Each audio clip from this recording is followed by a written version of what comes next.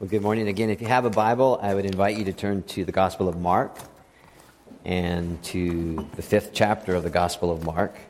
It is page 710 in our church Bibles. In just a second or two, we're going to begin reading from the first, we're going to read the first 20 verses of Mark's Gospel. And just keep in mind that we've been working through Mark's Gospel verse by verse. So here we are this morning in this text. I do want to say, last Sunday morning and evening, we set aside the day for the persecuted church. It was a really good day, and the night was exceptionally well. The time that we set aside to pray was a powerful night. It was a good night. The giving was exceptional too, as we took an offering for a portion of the persecuted church.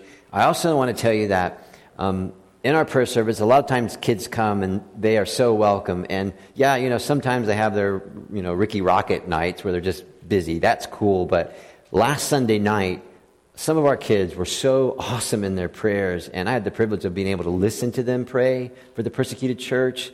And I'm like, oh God, thank you. Thank you that they come. Thank you that they pray. And in all honesty, I can't wait to get to heaven. And that part of my question and answer session with God Almighty was like, what did that do for the kingdom when that young man prayed and that young lady prayed? And I can't wait to get the answer. So those nights are important.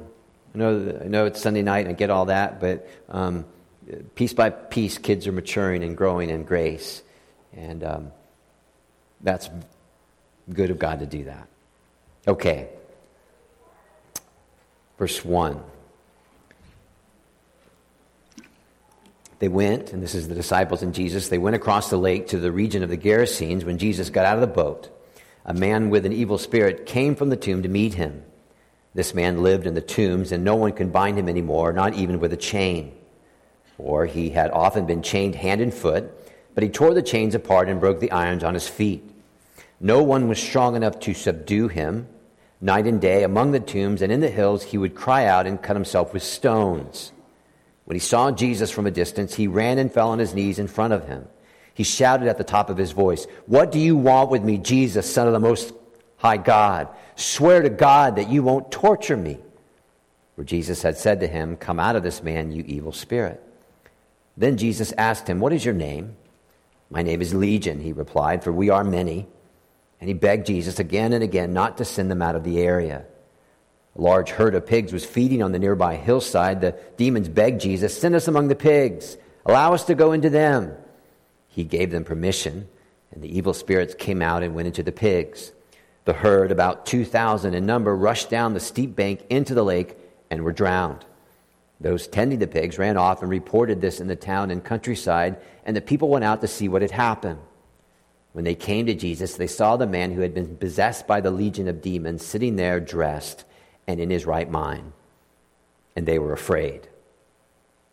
Those who had seen it told the people what had happened to the demon-possessed man and told about the pigs as well. And the people began to plead with Jesus to leave their region. As Jesus was getting into the boat, the man who had been demon-possessed begged to go with him. Jesus did not let him, but said, "Go home to your family and tell them how much the Lord has done for you and how he has had mercy on you." So the man went away and began to tell in the Decapolis how much Jesus had done for him. And all the people were amazed. Amen. May God bless the reading of his word and give us understanding of it. If you would, please, let's pray. Well, Father, we stand now in great need.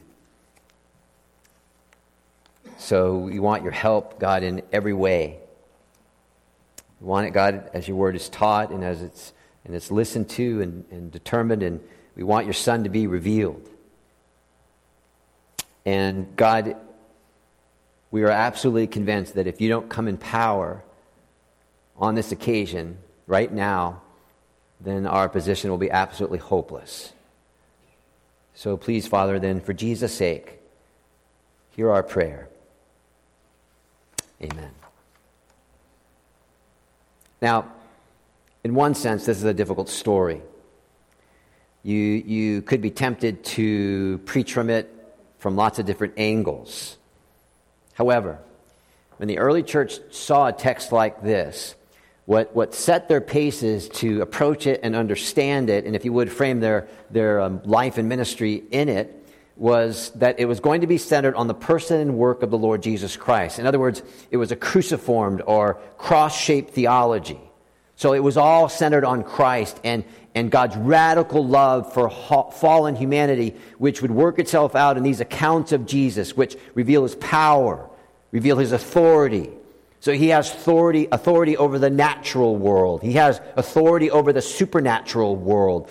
So speaking to storms, and the storms end by healing the sick, the possessed, the dying, and even in a couple of weeks we'll learn, literally raising the dead. And you see that line of thought that the early church held to, framed its thinking, moved its ministry, and they understood that one of the goals of the Holy Spirit was, in showing us our sin, is to always drive us to Jesus Christ and the sufficiency of his grace. So they would look at this story and they would say, okay, yep, God crosses over, okay, from heaven to earth. God, in the person of the Lord Jesus Christ, enters a hostile world. To be sure, he made the world, but we find that God is not really welcomed in the world. He sustains cruel acts of hatred, of disgust. There's violent opposition. Unbelief is the norm towards his goodness, towards his kindness. And even from religious people, they don't believe in Jesus. And yet God, if you would, keeps coming back after his people in his radical love towards his enemies. And nothing that is natural, storms, sickness, disease, or death, nothing that is supernatural, the dark powers of evil, nothing can stop Jesus. Now, what would make it really, really hard for our hearts to leap at that, or our minds to be stirred and our lives framed by that, is if you and I might be tempted to measure God's radical love, or we either get or got a whole lot of instruction which primarily spoke of God's radical love, mostly in terms of our economic condition or our living conditions or our emotional, relational, physical conditions, and even how good we are behaving or how well things are going. And of course, Jesus speaks to his care and concern about all those things. However, when Jesus said, if your Bible's open, you'll see this, chapter 4, verse 35, when he said, let's go into the boat and get over to the other side and leave the crowds behind, he had done this kind of thing before. He crossed from heaven to earth to get to the other side to rescue his people. And he knew fully what was to come. So he knew along the way, at the end of chapter 4 there was a storm which would come. There was unbelief to be exposed. And there was a lesson he would need to give. He knew on the other side of the lake there was a man. And this man was filled with an unclean spirit who lived in an unclean region. That's verse 1, the region of the Gerasenes, southwest of Jerusalem, a Gentile region. That's why there's so many pigs there, right? That's not good territory for good Jews. And Jesus knew this unclean man in an unclean land needed God's grace. He needed to be rescued. He needed God's radical love, which would turn him, Acts 26, right, from darkness to light, from the power of Satan to God. And Jesus knew, and please get this, Jesus knew that he was the only one. He was the only one who could give this demon-filled man what before God he needed. And Jesus was going to get to him. The psalmist helps us a little bit. Psalm 139 and 8. Though I make my bed in Sheol, right? The grave, the dwelling of the dead, which is where this man, verse 3, liked to hang out. Though I make my bed in the dwelling of the dead, you, God, are there. And there he is. And you see, that was the theology which framed the early church, which drove the early church. It set its paces, this theology of God's radical love given through his Son for fallen humanity, a humanity which cannot rescue themselves, and a humanity which opposes God and then dead in sin. So you see Jesus crosses from heaven to earth to cross a lake, to get to the other side, hostile territory to the Jews. Gentiles are there, pigs are there, and there was also positioned one of the major military outposts of the Roman Empire. All of that stuff would be extremely aggravating to a Jewish person, right? Conquered by a pagan, pork-eating people, hostile territory, and yet Jesus goes there to rescue one man. Even though the whole town, after such kindness, would ask Jesus to leave. Now, if you're with me and you're thinking through that, that is incredible, is it not? Because in that we see the blindness of humanity and the goodness of Jesus, who will do anything to get to one soul and rescue them. When I was a kid, way back when, we used to sing this song, the 99 and 1, right? And although the road be rough and steep, I go to the desert, right? Or I'll get across the lake to find my sheep. So when you're listening to that story and you're reading that story at first glance, it's like, whoa, what do we do with all that? Right? And the demon thing and the whole pig thing. Please don't let PETA find out about what Jesus did, please. And can't we just skip it? Right? No, we can't skip it, because what I want to tell you is this is the gospel. This is the gospel, and there is common ground, more than you might think, between this guy and the story and you and I and all humanity. Because you see, we need to understand that while not all men and women are possessed by demons, the Bible does tell us that all men and women by nature are hostile to God, and they are ruled by dark and sinister forces opposed to God, and because of that, only God can save them. And good news, God's specialty is saving his enemies and making them his friends. 1 John 3:8. The reason why the Son of God appeared was to destroy the works of the devil. So degrees may differ here. We understand that. The human need is absolutely the same. Absolutely the same. 3 points. Man in need, a town in chaos, a gospel in tow. If you have a worship folder, you can turn around and you'll see it there. Number 1, a man in need. Now, his need is graphically described here, right? And the most obvious thing about this man is that he is in bondage. Verse 2, he was a slave to the kingdom of evil. The whole of his life dominated by evil. On account of this, he lived among the dead in the tombs. Verse 3. And also verse 3, Mark tells us that no one could bind him anymore. So apparently things were not getting better here. They were getting worse. And it wasn't from a lack of effort from the people of this region, but it was just that verse 4b, you see that there? No one was strong enough to subdue him. So the man bound by evil, one was unable to be bound by chains, and was even able to, verse 4, break iron. Wow. Unable to be restrained, unable to be tamed, and being driven to live in the grave. Now, we're going to do this a few times to this sermon. You may be thinking about the gospel right now and how the human condition is so fallen that man by nature is a slave to sin and under the dominion of the evil one, and no human power, right? No human power could help humanity out of this predicament, even though people have tried.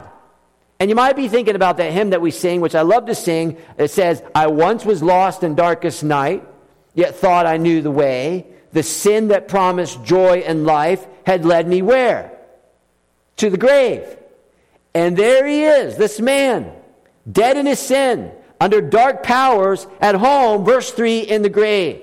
So somewhere in the course of his life, he had given into or had been overcome by this massive demonic activity. And no one could bind him, no one strong enough to subdue him, and no one could help him.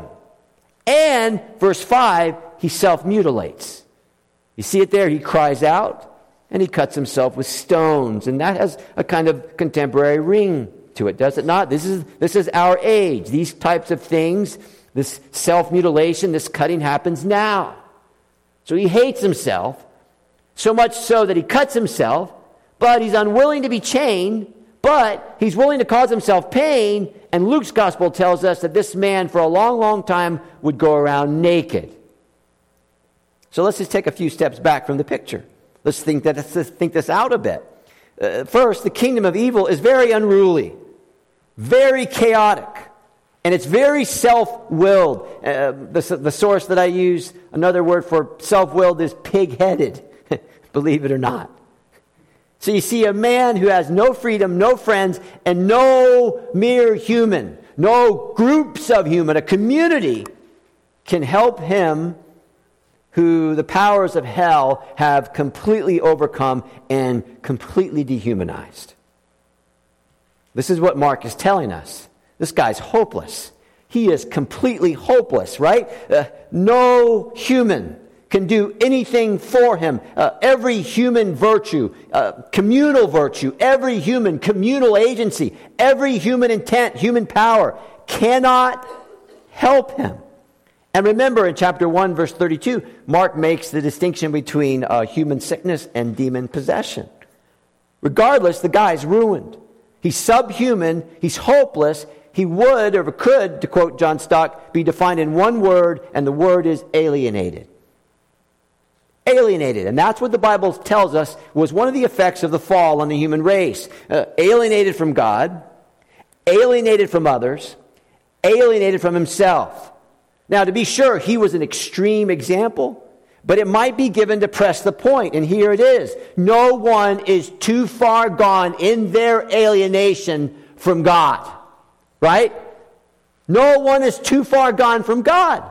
Now, loved ones, let's think about that for a second, because you might have people, you might have friends, you might have family members, and you're like, it's over, it is done, they are lost, they're the hopeless case. Jesus comes to us this morning and says, listen, let me have the last word. Let me have the last word.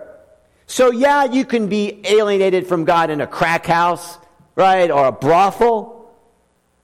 But the Bible says you can also be alienated from God in a really nice house, with a really nice family, in a really nice community.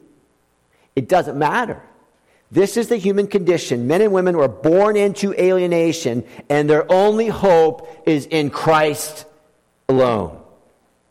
So what I'm saying here is that this man in chapter 5 is a tragic and a dramatic example of the human condition apart from Jesus Christ. You get that? This is a tragic and dramatic example of the human condition apart from Jesus Christ. Now, modern man and women might think, well, that is just ridiculous. Right? And the religious people might be saying, come on now, I'm not that bad.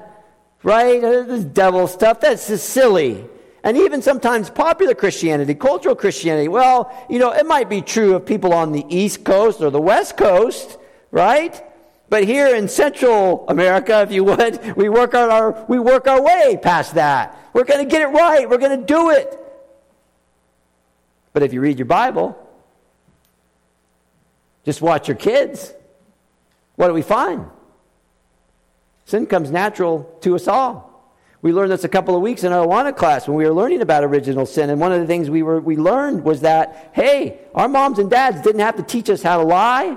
They didn't have to teach us how to steal. They didn't have to teach us how to be greedy, right? They didn't have any special classes. Hey, kids, we're going to learn how to hit your sister and make her angry. Because I know by nature you don't know how to do that. Of course we do. Of course we do. So what happens is the condition which is described and pictured in the gospel is explained then later on in the epistles. Let me give you two quick examples. Ephesians 2:1, Paul's writing to believers. He reminds them, chapter 1, verse 13, that they were all included in Christ. And then in chapter 2, he describes the human condition of what they were before Jesus Christ came and rescued them by his grace. And this is what he says. As for you, you were dead in your transgressions and sins. And remember, there's no degree of deadness. You can't just be kind of dead. Right? Dead is dead. You were dead in your transgressions and sins in which you used to live when you followed the ways of this world and the ruler of the kingdom of the air. In other words, the evil one.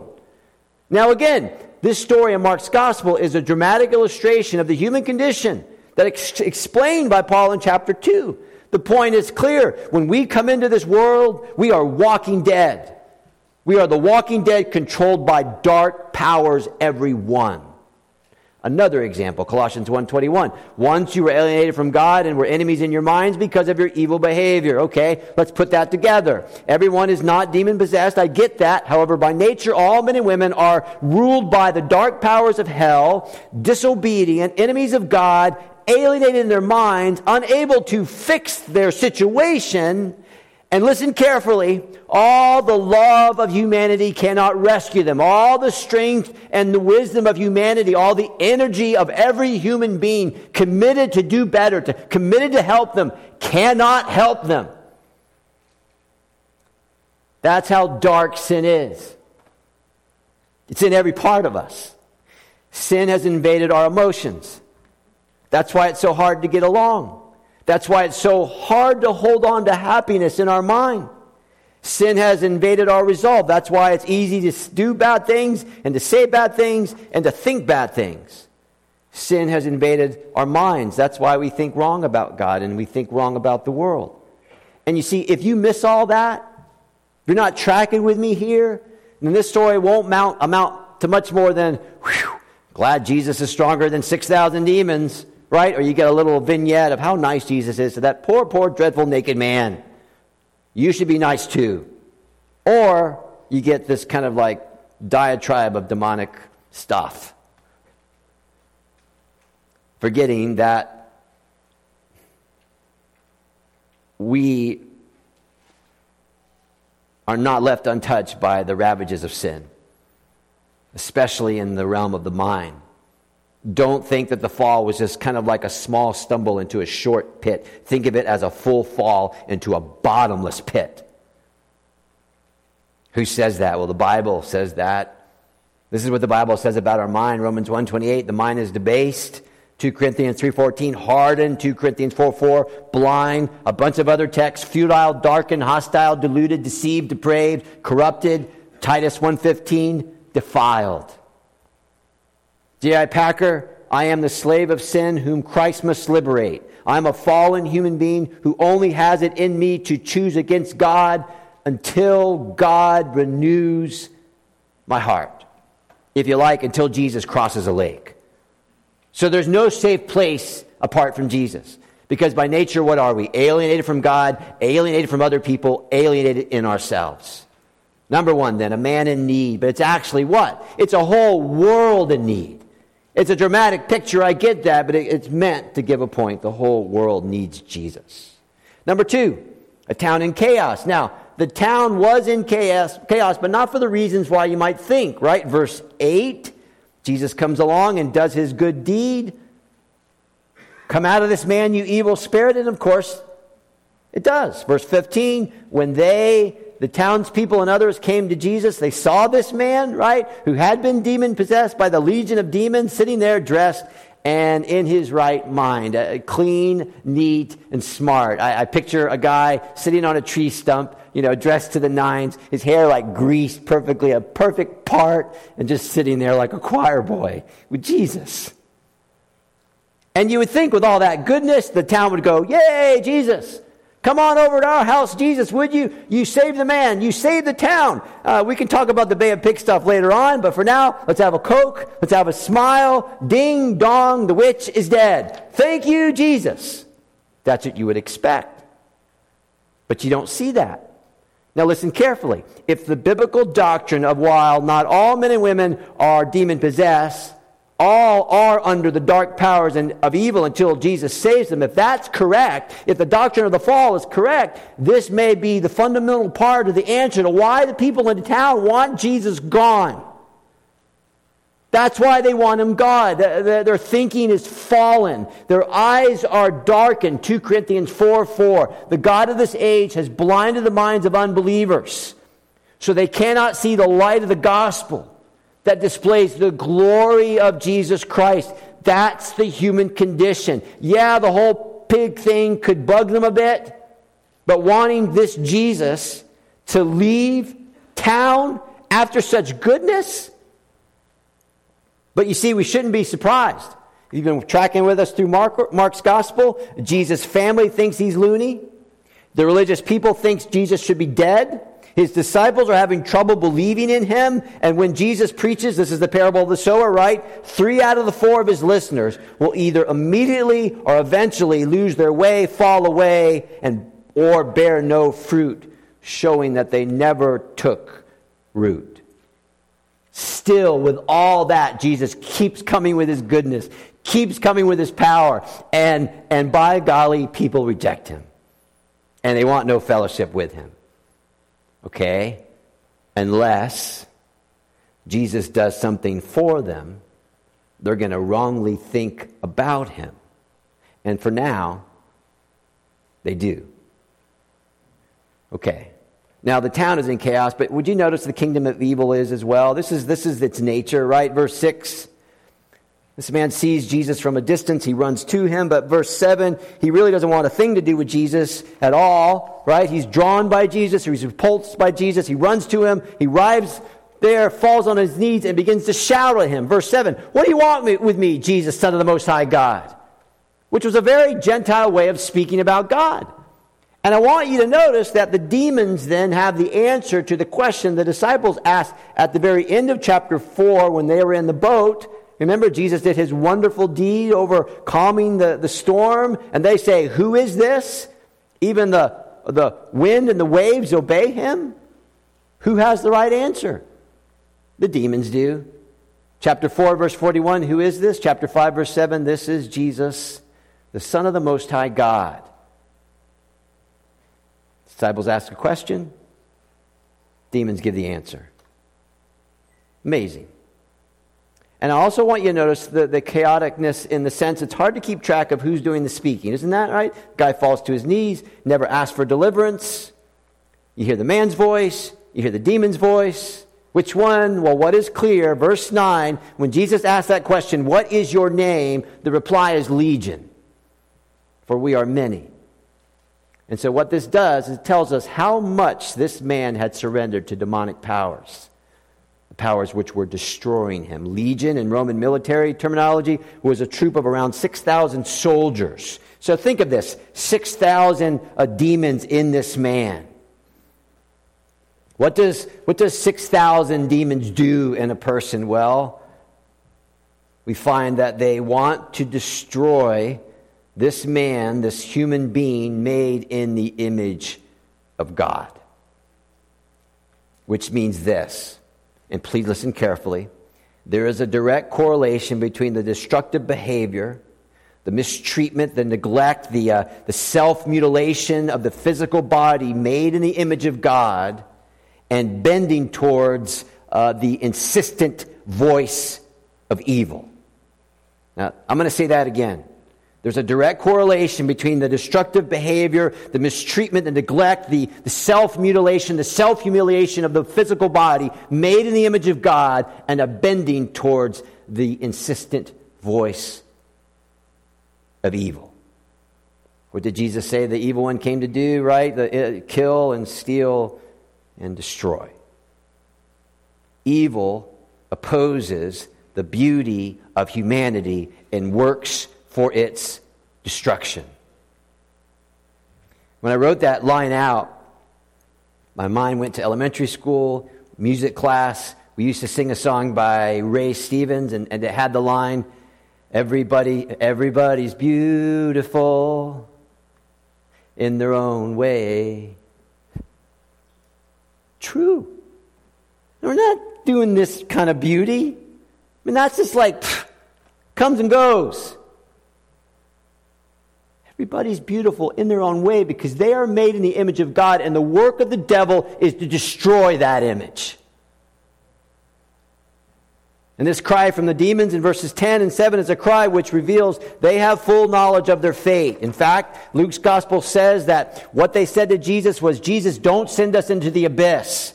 Meaning they recognize the promise in the Bible of the end of all evil. Right? When God will cast it all down. When everyone who opposes Christ in the natural realm and the supernatural realm will be judged, they will be sentenced, and they will be put away. And so the demonic world, confronted by Jesus, clearly understands that on that day of judgment, their freedom, little f, is gone and their doom is sure. And these demons know that. So what they're saying here is face to face with Jesus is, Jesus, please don't make that final judgment on us now. Do something else with us, Jesus, hence the pigs. The pigs. And if you've ever eaten bacon and eggs for breakfast, you're not allowed to be mad at Jesus. Right? It's kind of weird. I don't fully understand it, but this is what I know. I know at least this. Number one, the power of Jesus. In verse 13, he gave permission to them to go into the pigs. So demons are not equal to God. The devil is not equal to God. Demons are not allowed to do whatever they want to do and go whatever they want to go. They need permission from God. Well, that's a mystery, but it's a biblical truth. Demons are not equal to God, and apparently pigs are not equal to people. Right? Jesus had once told his followers they are worth more than the well-cared-for sparrow, and he's showing this man and his eternal well-being is worth far more than 2,000 pigs. You know this quote, right? A conversion of one sinner from the error of his ways is an event of more importance than the eradication of temporal evil from an entire city. Do you believe that? I believe that. The conversion of one sinner from the error of his ways is an event of more importance than the death of 2,000 pigs. I understand the economic difficulties. I understand that. But you see, loved ones, the fruit of the gospel is good, but it's not the gospel. There's a distinction. We better start with the gospel because it's really possible to have a level of gospel good, at least outwardly, with no gospel saving, right? It's really possible to be good, but you don't really love Christ, which is like a thin blanket trying to cover up your gospel need. So we need to be careful. Man in need, a town in chaos, finally a gospel in tow. Verse 14, the herdsmen fled, told it in the city and in the country, and the people came to see what it was that had happened. And what did they see? Well, a nice man, well heeled, dressed to the nines, if you would, instead of a crazy naked man. And they were afraid. And again, this is like, wow, what is going on? But we can't be too hard on them. Why? Well, we know about the fallenness, but also the disciples, chapter 4, verse 40, did the same thing. After Jesus did that mighty act on the lake there, Jesus had to ask the guys, why are you so afraid? Have you still no faith? And you see, this tells me that the transforming power of Christ is so staggering. It's so staggering that only the eyes of faith can see it, can understand it, and can bow down to it.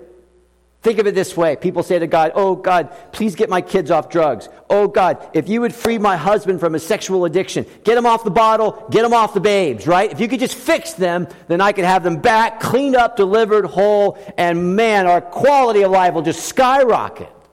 And then God does that, and oftentimes in God's very deliverance, the individual who made the request is confronted with their own enslavement, because when God changes a person, He doesn't do makeovers. He makes new creations. So that they were more afraid of dad, mom, the kids delivered than they were when they were enslaved. That's what happened here. This tells me that this is why we can explain the shocking response of the town, who says to Jesus, get out of town. They should have made a mayor, right? They should have made a mayor. They should have had a Jesus campaign, 6-week campaign. This is how I thought of it. Big poster. You could have a picture of 6,000 demons. You could have a muscled up Jesus, right, fighting the demons. Ho, ho, ho. You could have made some money with that one. Come see the man who killed 6,000 demons. Feel his muscles. Come on, kids, line up. $1 a ticket. They didn't even do that. We can make up for the pig loss. I just thought of that. Sorry. Not very good, but maybe, I don't know, maybe you business types will tell me. Nice, that's very good thinking, Pastor Joe, very good. So the town wants Jesus to leave, and Jesus does. The transformed wants to stay with Jesus, verse 18, but he can't. Jesus will not let him. Why? Well, apparently there's a work for Jesus, but none but this man can do. And although Jesus can't remain there in person, he can remain there in message. Verse 19, go tell everybody how much I have done for you and how I've had mercy, if you would, grace on you. So he goes around to tell everyone, Jesus sets the captives free. He's going to tell his family, he's going to tell his friends, you guys know how crazy I was. You know that I was cutting, naked, crazy guy. You know that no chain could hold me. You know that no one could help me. You know this. Now look at me. Jesus Christ did that for me. He did it for me. And if you know your Bible, Isaiah 66:1, it was prophesied like 600 years before it actually happened. He has sent me to bind up the brokenhearted, to proclaim freedom for the captives, and release from darkness those in prison. That's his specialty. So this is great news for those of us who have tried everything and everyone to get our life under control, or for those of us who've tried everyone and everything to get our friends, our family under control. This is great news for those of us who deal with bondage, enslavement, pick your poison, self-mutilation, self-humiliation, drugs, alcohol, sexual addiction, online, or the real thing. But, now hear me, this is also great news for the nice moral guy. But he's still lost in his moralness because he doesn't love Jesus. Hey, everybody, Jesus has power to save you. Jesus has power to forgive you and keep forgiving you. Remember what Jesus said in Matthew's gospel? This is a little bit of a paraphrase. You come to me, all you who are just beat down. All you are just turned in upon yourself. You're uncontrollable in your self-destructive behavior. You come from me, high street people, low street people. I don't care. You come to me and I will give you rest. Because you know and I know that other stuff can't give you rest. It will destroy you. You want to say, do you believe in the power of the name of Jesus Christ? Do I believe in the power of the name of Jesus Christ?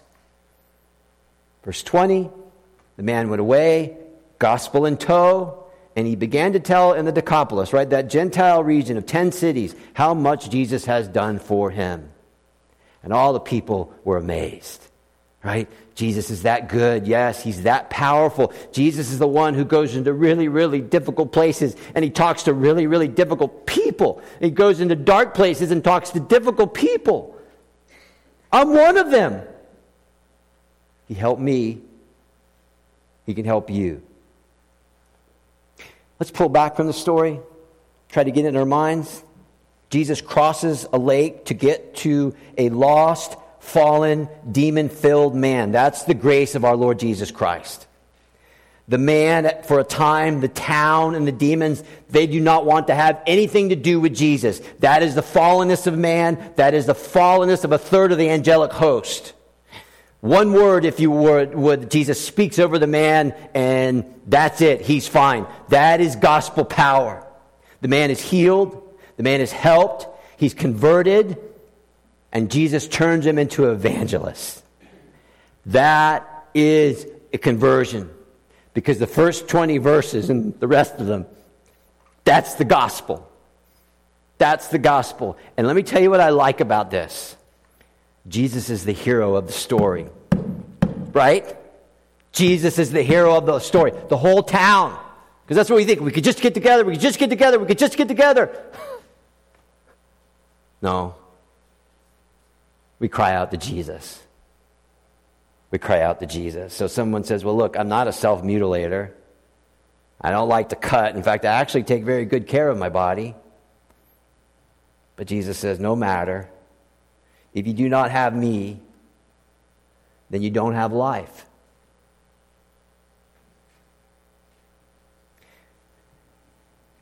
The Word of God here does two things: to give holy medicine to those in bondage to their badness, that's the man. And it shines a light on those trying to hide in their goodness, that's the crowds. When I was lost, you came and rescued me, reached down into the pit and lifted me. Oh Lord, such love. I was far from you as I could be. You know all the things I've ever done. But Jesus' blood has canceled every one. Oh Lord, such grace to qualify me as your own. Jesus goes right into the thick of it, crosses a lake, hostile territory. Doesn't matter. I'm going to get to one man. I'm going to get to one man. And oh, by the way, that one man is going to get to 10 cities. He's got a story to tell. Jesus got to me. Hope he's got to you. Goodness, grace, rescued us from Satan's power and made us his own. That's the gospel. And then he whispers in my ear every morning, And some mornings he might even say this, would you just do a better job of telling the story? Would you just do a better job, Joe, of telling the story? Okay. Thanks for your attention. Let's pray as we dismiss. Father, thank you that everything in us calls for your rejection, yet everything in your Son pleads our acceptance. If we know Christ today, then we have it fully. Please do not let anyone leave here this morning without Christ and without a mind that is framed by the beautiful doctrine of justification. That we are clean right now before our Father in heaven, and us not one blemish does he see. Sure, the evil one would love to fight that fact in us, and with all his strength and his subtlety, reduce us to subhuman. But we thank you that in Christ we have all that we need. In Christ is all that you require. That's so good. Now, to God the Father and our Lord Jesus Christ, who gave himself up for our sins that he might deliver us from this present evil world, be glory forever and ever. Amen. Amen. God bless you. You're dismissed.